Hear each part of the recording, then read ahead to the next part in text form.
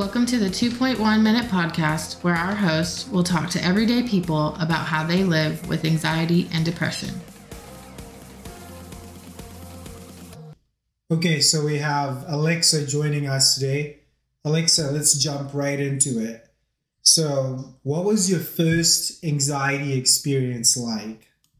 Well, my first anxiety attack was pretty scary because I didn't know what the heck was going on. But basically, my whole body just went numb. And it was the first time that I was in a room with people and I couldn't comprehend what they were saying, but everything else was spinning and I just couldn't move. And yeah, it was just really weird. So did you know in the moment that what you were experiencing was anxiety? Did you have that name for it?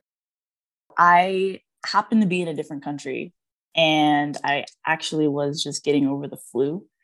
So I had to tell myself, okay, my body's just like adjusting, breaking down the virus. Even though I've been in a different country before and I've had the flu before, that had never happened. So I needed to make some sense.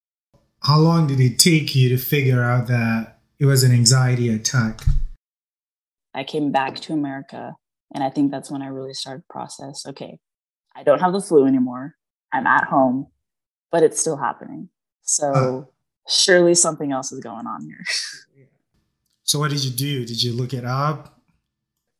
I think the first thing I did was I talked to my pastor and he struggled with some mental health stuff.